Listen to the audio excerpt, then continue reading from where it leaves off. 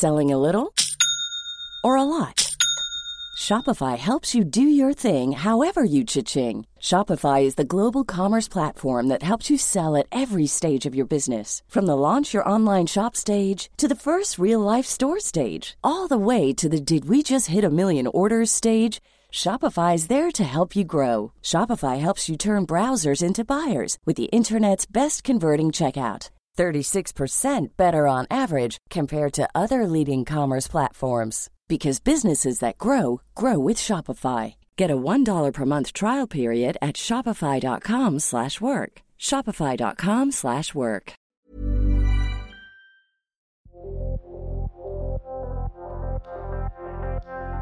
Hur blir man en av Sveriges bästa ishockeyspelare? Vad krävs, vad har de fått offra och vilka avgörande med- och motgångar har de stött på längst vägen till proffslivet på andra sidan Atlanten? I den här poddserien så ska ni få lära känna några av våra mest framträdande svenska hockeyspelare lite närmare och ta del av deras resa. Jag heter Camilla Nordlund och ni lyssnar på C More Sports podcast Vägen till toppen.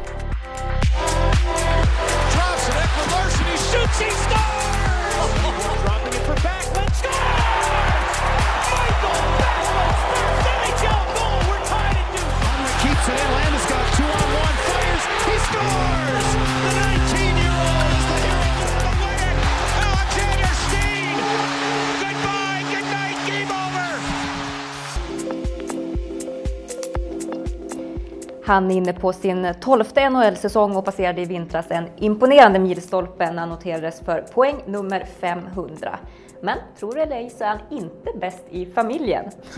Pappa Thomas Steen har nämligen gjort 800 NHL-poäng. Alexander, hur gärna skulle du vilja slå det rekordet? Ja, det är tufft att slå. Pappa var en enormt duktig hockeyspelare och gjorde mycket poäng, så att det blir tufft att nå. Men du är onekligen på god väg. Och i höstas skrev du på för ytterligare 4 år. Så att du har lite mer tid på dig. Ja, jag har några år på mig. Ja, så vi får se om inte jag kan ta honom. Jag tog en rookie-säsongen, det var jag väldigt stolt över. Jag tror han hade 43 eller något sånt där. Jag tog 44. Ja, det var ju viktigt. Men han har några på mig, så att jag får jobba vidare. Men du är inne på din 9:e säsong nu med St. Louis. Jag gissar att du börjar känna dig som hemma där. Ja, det gör jag verkligen. Vi har fått ett enormt stöd från stan och laget, organisation. Så att när det var på tal att vi skulle börja förhandla om nytt kontrakt så var vi väldigt sugna att få det klart så tidigt som möjligt. Det hade känts konstigt att byta stad och lag och färger och allting. Så att, det var väldigt skönt att få det gjort. Något jag alltid brukar fråga under de här intervjuerna är när man liksom insåg att man hörde hemma på den här absolut högsta nivån. Kommer du ihåg när det gick upp för dig? Ja, jag minns givetvis första träningslägret, första matchen, sådana där grejer. Men det tog nog en 18-20 matcher eller något sånt där. Kom på mig själv och satt i båset och lutade mig tillbaka. Jag tror jag var 20 år. Och insåg vart man var, liksom publiken och vilka man spelar med. Var killar som man har sett upp till sedan man var liten liksom. Framförallt i Toronto var vi ju ett äldre lag. Jag var ju bland 3 ynglingar som hade kommit upp då. Men annars så var det ett betydligt äldre lag. Och se sig omkring och inse att nu är man på samma is som Sudden och McCabe. Vi hade Eddie Belfour i mål, Kaberle, Darcy Tucker. Det var en extremt speciell känsla liksom. En ganska skön känsla, gissar jag. Ja, det var det väldigt, väldigt skön.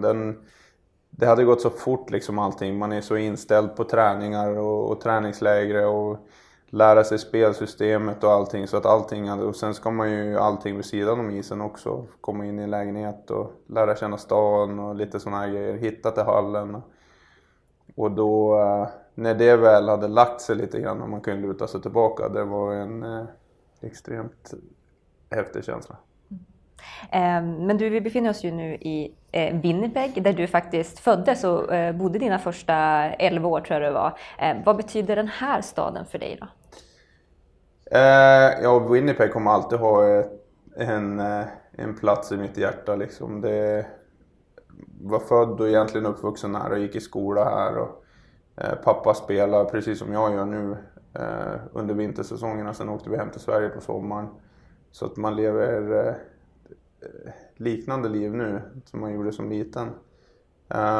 Många kompisar kvar, mamma, pappa och syskonen har flyttat tillbaka till Winnipeg sen Göteborg och Sverige-tiden. Så att det kommer alltid kännas lite extra när man är här. Men hemma vet jag inte längre om det gör, utan det har liksom blivit i Sverige och uppe i Norrland. Och även nu St. Louis känns väldigt mycket som hemma. Man har många goda vänner vid sidan om hockeyn och många som man hittar på annat med liksom. Det känns som att man kommer in i ett riktigt vardagsliv där. Men du var inne på det, din pappa då, han var ju verkligen en ikon här, spelade samtliga 14 säsonger och sen innan laget flyttade fick han också sin tröja hissad. Och du vet jag fanns med på isen under den ceremonin och var inte så gammal. Vad kommer du ihåg av just den ceremonin? Jag kommer ihåg att det var väldigt ledsamt. Alla var väldigt ledsen på grund av att laget skulle flytta. Det var en tuff tid för Winnipeg och en tuff tid för vad kan jag ha varit, 10 kanske. Det var ju hela min värld då liksom. Jag åkte med pappa på jobbet och hängde med grabbarna i omklädningsrummet. Och helt plötsligt så bara försvann allt det där. Så att det var tufft, men samtidigt var det väldigt kul för jag tror pappa kände att han inte hade så många år kvar i sig. Så att han valde då att sluta spela.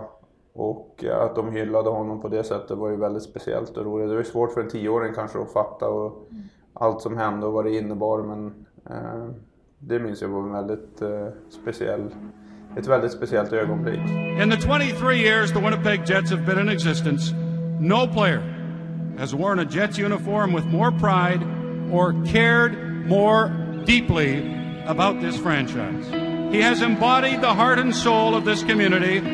He has combined that rare combination of athletic skill, character, class, and dignity that we would like to see in all our professional athletes.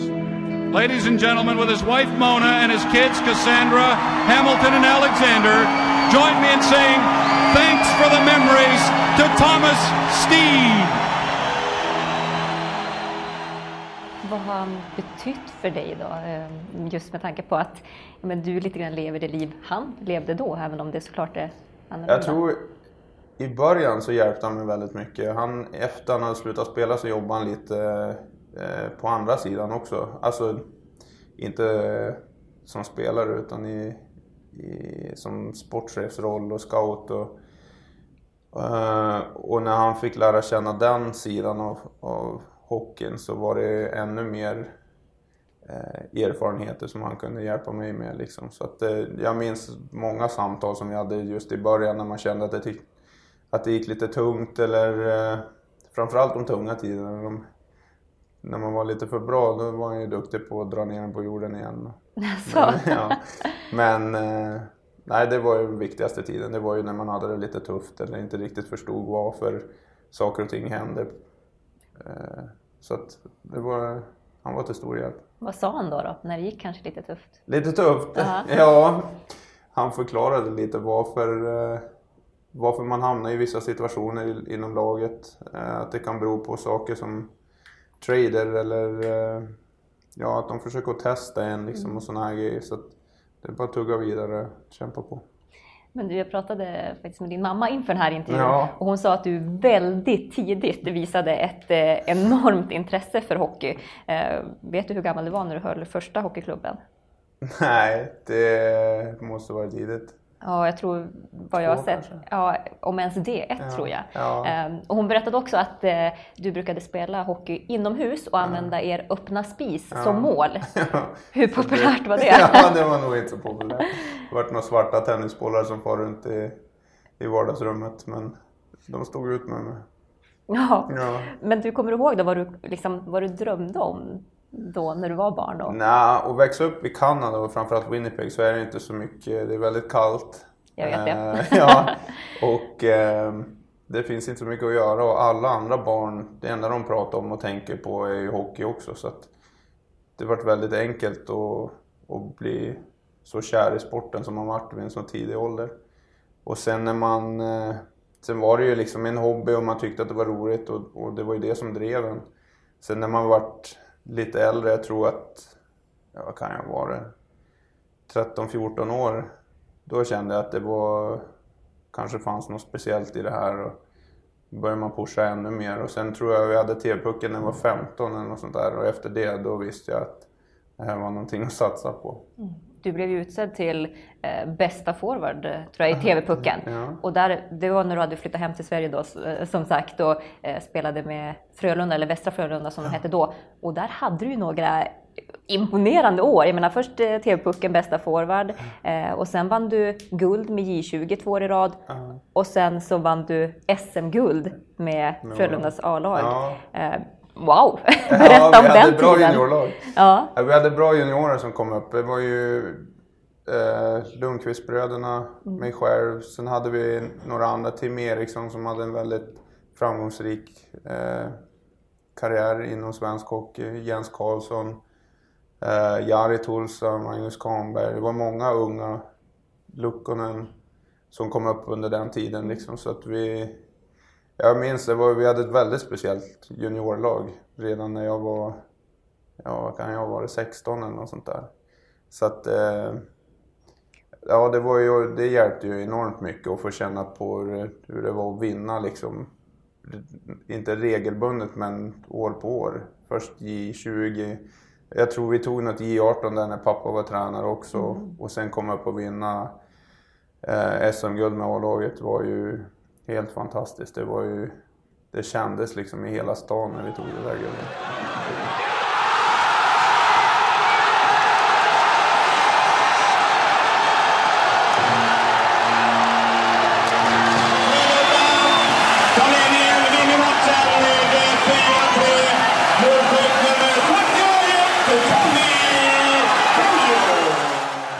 Hur högt håller du det minnet?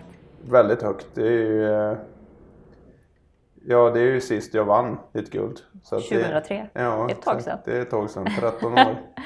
Jag trodde att det skulle bli ett till där i Sochi, men det vart det inte. Nej, nära. Ja. Nej, så det var väldigt speciellt. Jag minns när vi var på torget efter matchen, eller efter guldet. Och hela den biten också, firandet. Och det är en känsla som man aldrig glömmer och någonting som man verkligen strävar efter. Vad tror du att vad som gjorde då att det gick så bra för just dig under den här perioden?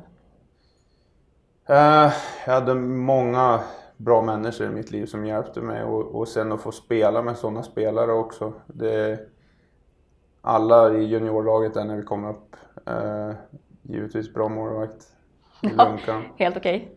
Och sen även när jag kom upp på A-laget, de tog in mig liksom som att jag hade varit där hela tiden. Det var inga konstigheter. Och, tränarna där, Conny Evensson, Janne Karlsson, Benny Westblom.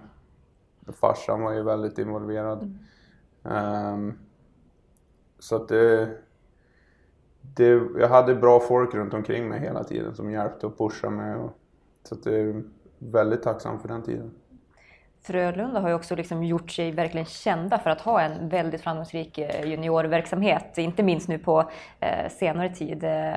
Var det så liksom redan på din tid att de är duktiga på att liksom förvalta talanger? Ja, jag tror att det var någonting som startades då nästan. Jag vet inte hur de hade varit innan jag kom, men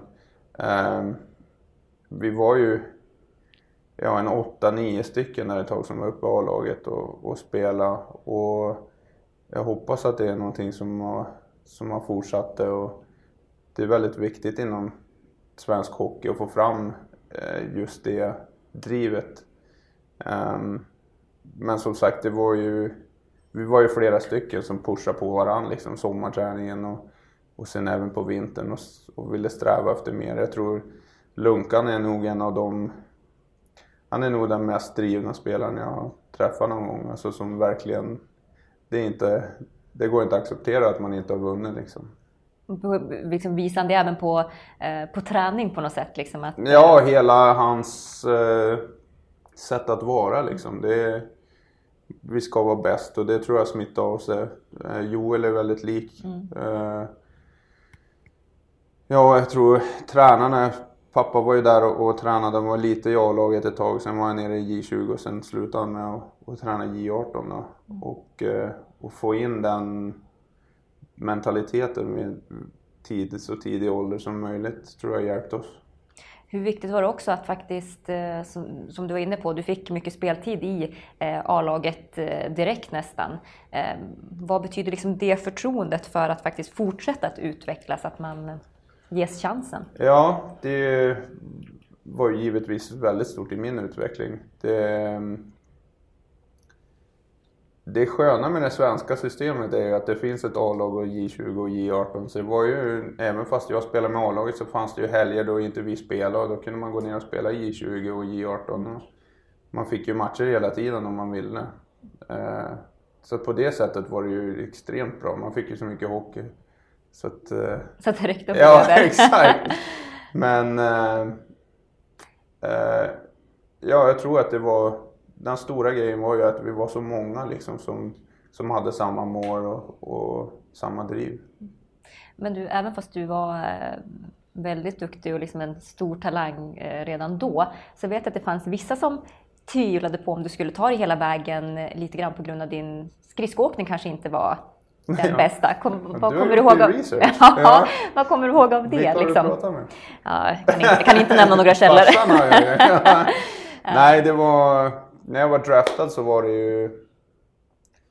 Min stora nackdel var ju att jag var lite stapplig på rören och kunde inte skjuta så hårt. Så att... Det låter som två rätt viktiga grejer för en hockeyspelare. Alltså det var ju bara att börja jobba på det då.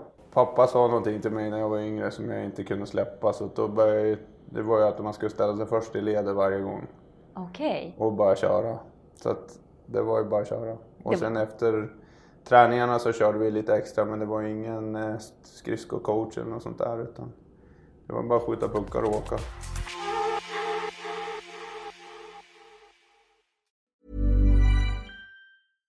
Every fan knows the right player in the right position can be a game changer.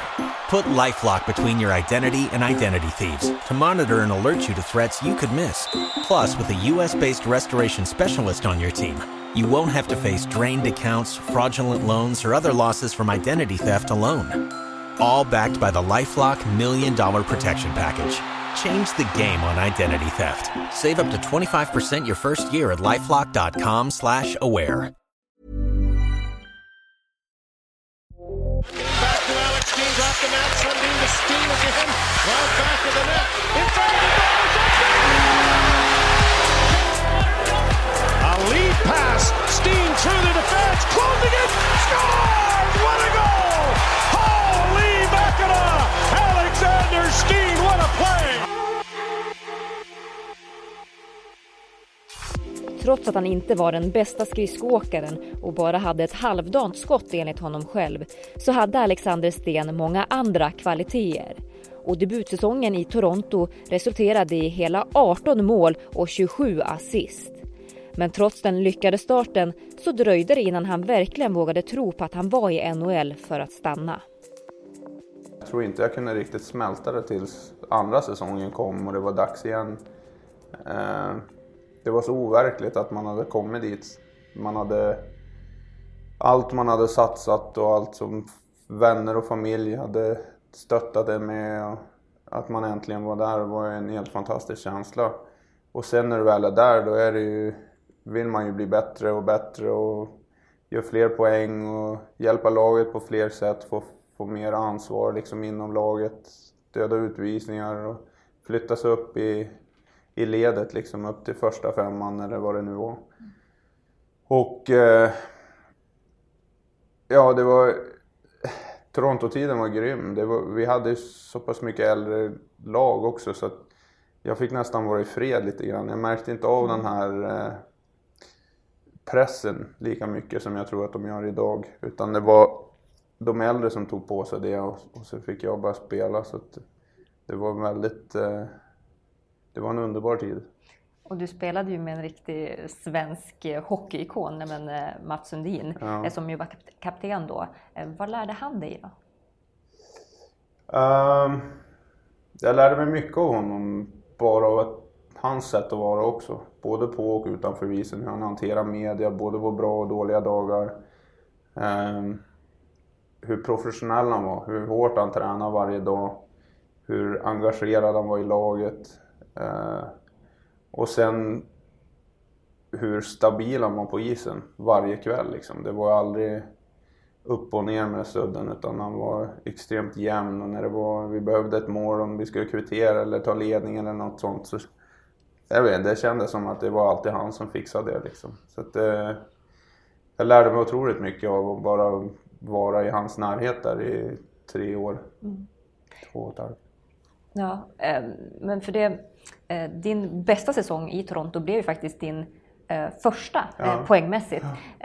Hur upplevde du det då? Många säger ju att det är inte den första säsongen som är den svåraste, utan det är de som kommer efter, när man faktiskt ändå har förväntningar att leva upp till. Jo, vi i Toronto vi gick igenom 3 olika tränare på den tiden också. Så att vi började med Pat Quinn och han var väldigt glad i mitt spelsätt eller hur jag spelade, så att jag fick spela väldigt mycket på honom. Sen bytte vi och då var jag tvungen att bevisa mig på nytt. Och då tog det ungefär nästan 1,5 säsong innan jag fick igenom det liksom med honom. Och då på mötet efter den säsongen angående sommaren och hur nästa säsong såg ut. Och då erkände han ju det att nu kommer du spela så här och vi kommer med i powerplay och du har verkligen bevisat det för mig. Okej, skönt. Och så gick det 2 veckor och då fick han sparken och då kom det in en ny. Nej. Och då kändes det som att de hade bestämt sig för att de skulle ändra om lite grann och få in sitt eget folk, både i styrelsen kan man väl kalla det, men i management och tränarstab och sen även spelare. Så jag kände väl att jag var på väg ut där. Det gjorde nästan alla i laget. Så att det dröjde ju inte länge. Det dröjde kanske 20 matcher eller något sånt där. Och så... I november 2008 där? Ja, jag kallade de in mig på kontoret. Jag var sätta sig på ett flyg till St. Louis. Hur var det då att liksom...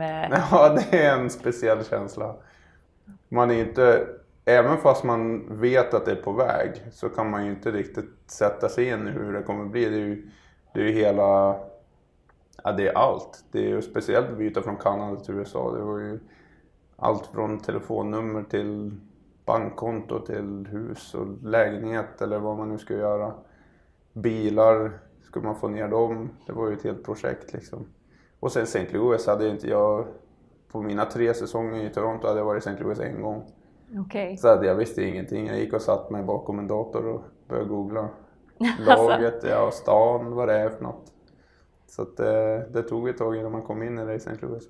Men hur hanterar du det då? För jag tänker mig att det måste vara både hockeymässigt och rent personligt ganska omvälvande. För jag menar, som sagt, du lämnar ju ditt liv som du har byggt upp i Toronto. Det var du hade precis börjat din 4:e säsong där ändå. Ja, det är lite chockande. Jag hade möte kanske vid 12:01. Och sen fick jag ett samtal vid 1:30. Och då frågade de om jag ville flyga 3:30 eller 7 till St. Louis. Då sa jag måste hem och packa i alla fall. Och sen, så då tog jag 7 flyg. Och sen dessa, förutom att flyga tillbaka till Toronto för att spela, har jag aldrig varit tillbaka. Det är ju lite sjukt. Ja, och då bodde jag där i 3,5 år. Liksom. Ja. Och flyttade ut på 3 timmar. Ja, men, och det har ju verkligen gått väldigt bra i St. Louis för dig. Som sagt, inne på den 9:e säsongen. De sista 3 säsongerna har du gjort liksom mellan drygt 50-60 poäng. Vad är nyckeln då till att det har gått så bra, kanske inte minst nu på senare tid? Vi har haft bra lag. Vi har haft väldigt bra målvakter och bra backar. Men och för dig då?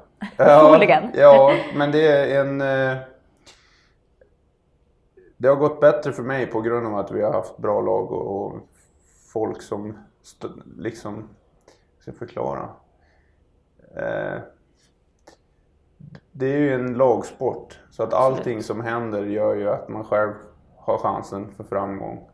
Och jag tror att vi har gjort de senaste säsongerna har gjort ett bra jobb av att försöka sprida det rakt ut genom hela våran trupp. Så att vi har varit väldigt osjälviska, spelat en väldigt osjälvisk taktisk hockey.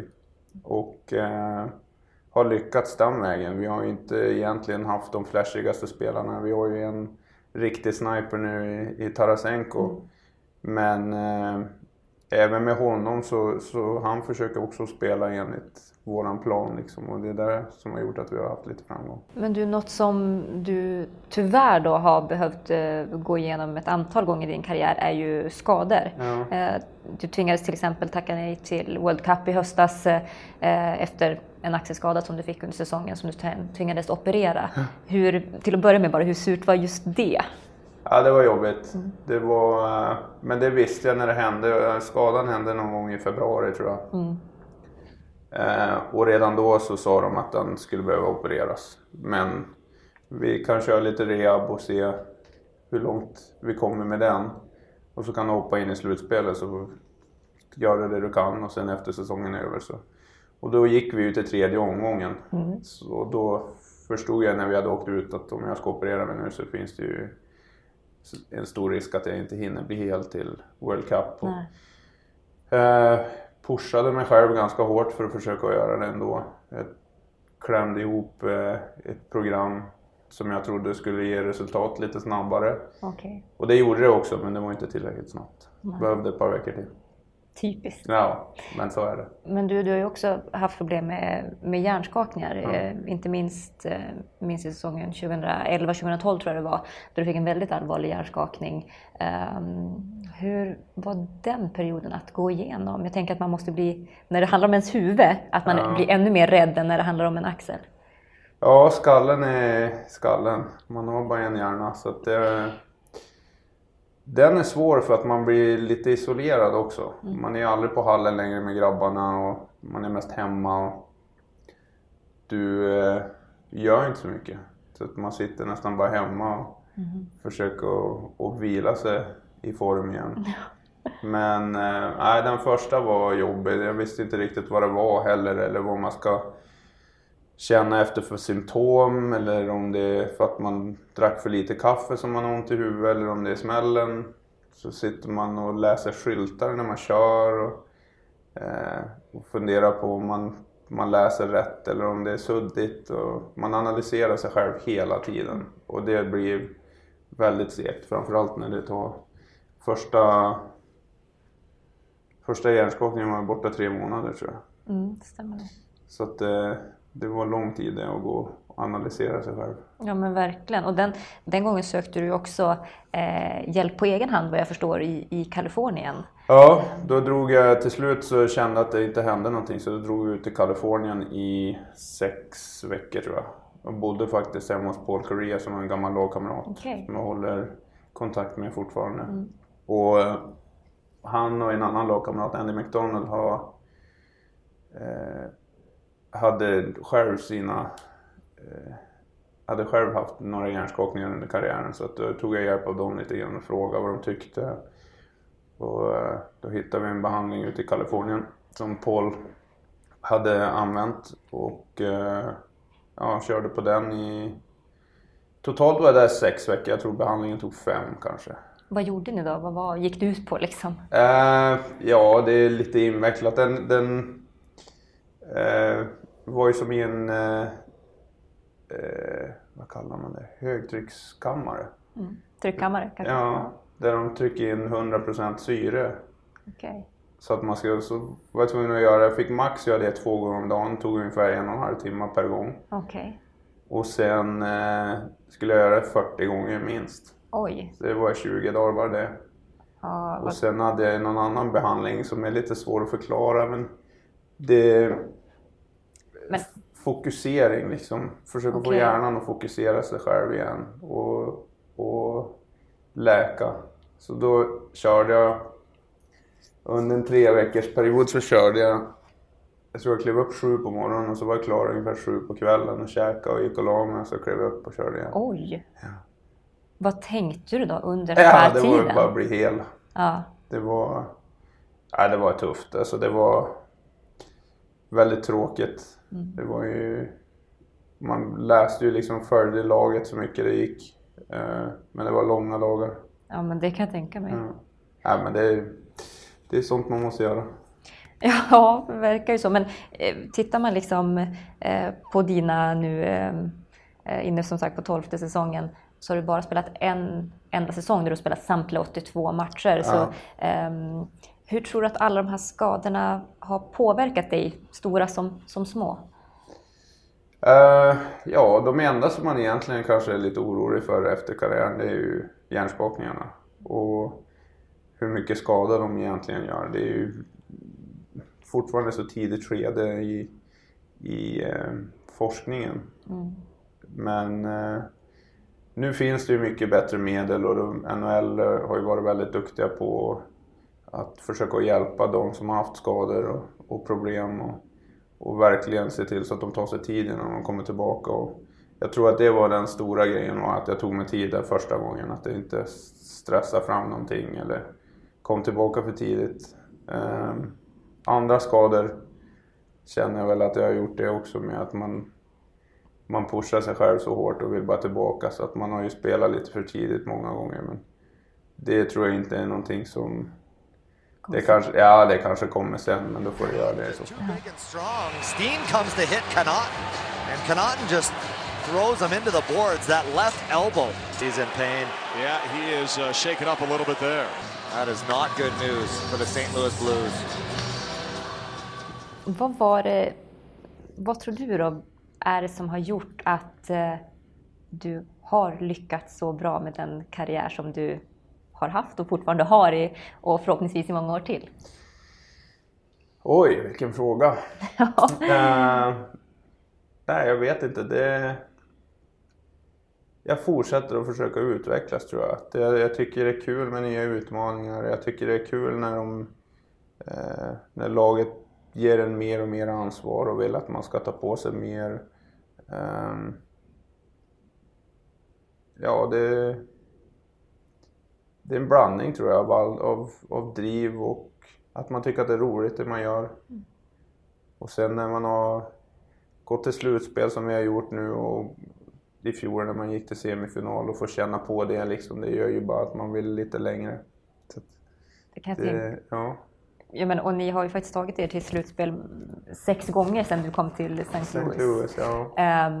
Och som sagt, semifinal i fjol. Går det att sätta ord på hur gärna du skulle vilja ta dig hela vägen då och få lyfta Stanley Cup-bucklan? Nej, det gör det inte. Det är något jag måste bara ha. Det måste bara ha. Nej, men det är otroligt svårt att ta sig hela vägen. Ja. Det är ju helt klart. Men vi har ju haft chansen nu i St. Louis i flera år i rad och tagit oss dit. Så att och det känns som att vi har ett lag för att kunna fortsätta och kämpa om den där bucklan. Så att nej, den ska vi bara hem till St. Louis någon dag här. Du vägrar att sluta förrän du har den. Alltså, 60 år. Eller hur? Nästa säsong kanske. Ja, nej, men det känns som att vi har chansen i alla fall. Och att vi ligger nära. Spännande. Du, innan vi avslutar intervjun så brukar jag även köra några snabba frågor. Right. Om sanningen ska fram är rubriken. Okay. Så jag börjar med första. Ja. Om sanningen ska fram. Vem är bättre hockeyspelare? Du eller din pappa på hans tid? Ja, jag tror att pappa tar mig där. Ja, du tror det? Ja, vi får ge den till honom. Ja. Om sanningen ska fram då, stämmer du? Jag har lite inside info här om att du började öva på att skriva autografer när du bara var typ 3 år gammal. Kunde inte skriva men skrev nollor istället. Ja, det är nog sant. Jag satt nog med det där blocket. Jag spelade hockey utomhus. En kompis till mig, hans pappa, hade byggt en liten hockeyrink på baksidan. Så där var vi och spelade, och då minns jag att vi körde autografskrivning på vägen ut till rinken och intervjuer mellan periodpauser. Och du liksom visste vad som komma skall. Vi hängde så handduk över axlarna. Som riktiga proffs. Jajamän. Ja. Tycker du att det är lika roligt idag med intervjuer och autografer och allt det där? Ja, den här är bra. Ja, bra. Ja. Bra svarat. Extra pluspoäng noterar jag här. Om sanningen ska fram då, om du inte var hockeyspelare, vad skulle du ha jobbat med då tror du? Den har jag fått många gånger också. Jag vet faktiskt inte. Det är kanske tråkigt svar, men kanske fotbollsspelare eller något. Oj, det är ju lätt jobb sådär. Nej, jag vet inte. Ja, du vet ju som jag pratade med min mor. Ja, det har ju varit hockey sen jag kan minnas i alla fall. Om sanningen ska fram då, vilket språk är du mest bekväm vid, svenska eller engelska? Jag tror att det är både och. Alltså jag känner mig bekväm med svenskan, men jag känner mig även väldigt bekväm med engelskan. Det är jag tänker ju inte på ett språk eller alltså tänker på engelska och svarar på svenska liksom, eller något sånt där, utan det kommer ganska naturligt nu. Och sen har man ju tyska, men den har jag ju väldigt svårt med. Ja, men hur bra är den då? För du bodde ju faktiskt en period i Tyskland. Ja, vi bodde i Tyskland 3 år, så att de kastade in mig i ett tysk skolsal. Med en massa det var kanske 30 ungar eller något sånt där, och ingen kunde ju prata engelska. Så fick jag sitta där tills jag lärde mig tyska. Det tog ju ett par månader. Kan du inte prata med någon. Kan du säga något då? På tyska? Ja. Jag vet inte vad jag skulle säga. Dankeschön. Dankeschön. Ja. Wiener Schnitzel. Allt man behöver veta. Och sista frågan då. Om sanningen ska fram. Vad är du mest stolt över? Antingen på isen eller utanför isen? Jag vet inte. Det har varit mycket.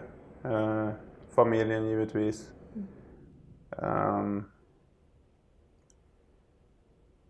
Välgörenhetsgrejer. Jag tror att mamma och pappa gjorde ett bra jobb med att lära oss barn att det är vikten av att ge tillbaka. Och sen på isen så är det ju egentligen allt man har åstadkommit. OS var extremt roligt. Det var någonting som man hade drömt om sedan man var liten. NHL givetvis, slutspel, första målet, senaste målet. Det är svårt att välja just en sak. Du får vara stolt över många saker. Ja, tack. Tusen tack Alexander för att vi fick prata med dig. Jättekul. Det var grymt.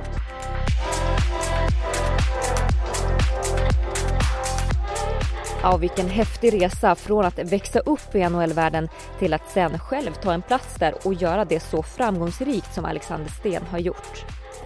I nästa avsnitt ska ni få lyssna till en person som fick lyfta Stanley Cup-bucklan så sent som i fjol, nämligen Patrik Hörnqvist, som berättar vad det är som tagit honom dit han är idag. För enligt honom själv så var han nämligen ingen vidare hockeyspelare när han växte upp. Hur min producent Olle Jonell Lindberg var som hockeyspelare, det låter jag nog vara osagt.